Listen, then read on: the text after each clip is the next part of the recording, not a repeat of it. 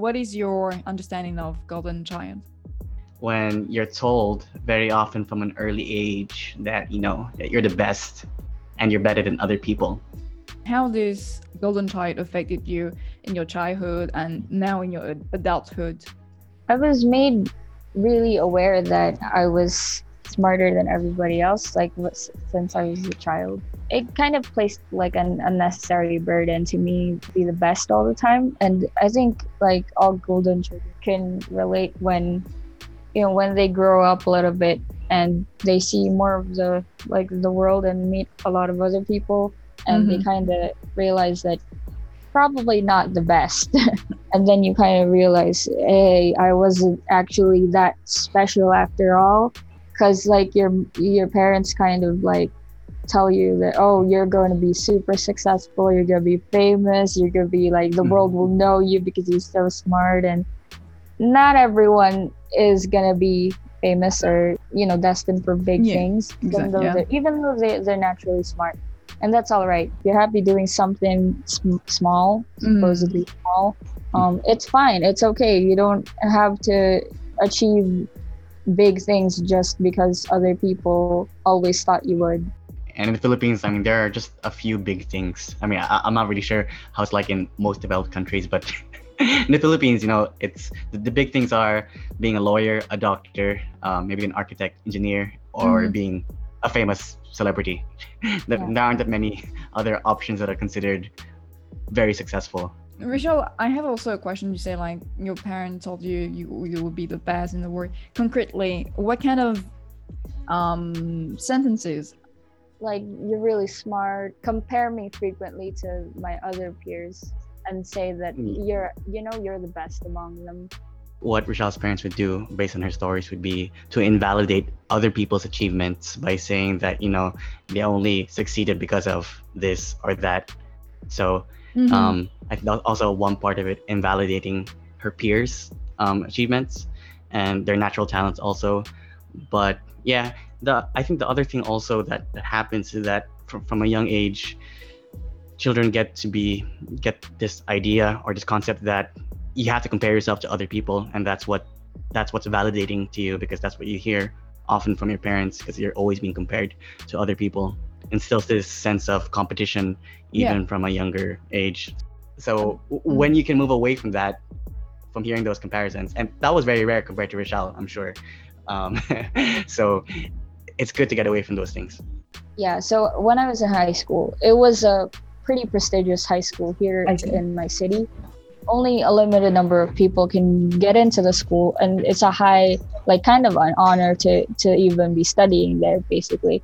And because I was 12 when I got there, and that was the start of like meeting all these other golden children, Wow. And that was like when my self-esteem kind of started going downhill, because suddenly I was meeting all these other smart kids who were also told that they were better than everybody else. I was honestly kind of confident about myself, about, I can do this like easy peasy, because I did everything easy peasy when I was younger, because I just understood things. I was just smart. That was it. But then, I was in a special school. It was much harder than like a regular school. And so much math and so much stuff that I didn't understand. And then it was kind of like, splat. Like, I can't do this after all. I am so dumb. Like, other people can do it easy peasy, just like I did before, but they're still doing it now. And you're like, yeah, I'm not that good. I'm pretty bad. And it was really sad. I was really sad because I never got those like sort of grades ever. I was kind of traumatized. Yeah, so it's the shock between expectation and reality somehow. Yes. Rachel, do you think you have this need of being perfect in everything? Yeah, totally. But the thing is, like, because of that like polarity of getting insulted for doing something, but at the same time telling you that you're the best, there's now like a polarity of like either be the best or be absolutely nothing. Now, how do you see on the future? I'll try to be, what I want, Because Richard talked about how in the Philippines you're only successful if you're a lawyer, a doctor, all these things. And I used to really subscribe to that belief that, oh, maybe I should be a doctor because that's what, my parents or society would be proud of. But I could be literally anything as long as it makes me happy. I want to know, what would you say for parents? Like, if you were parents or you want to. We have a lot of that.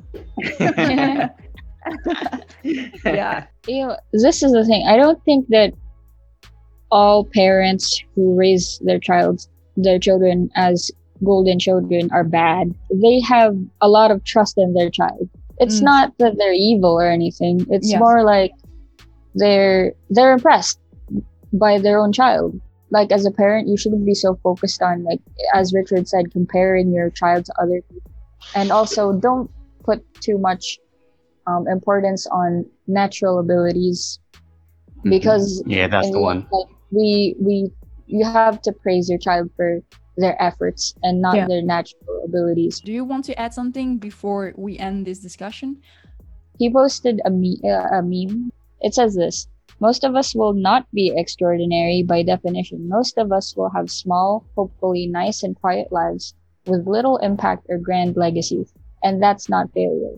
You might think that, just because you don't have an extraordinary life, that you didn't impact others that much. But, even if you're living like a quiet life, doesn't mean you're not impacting others. And I think that's the thing about, like, the whole golden child thing. Like, your parents say that you're going to be an impactful person, but even if you don't do something really big, you can still, like, impact others in your small way.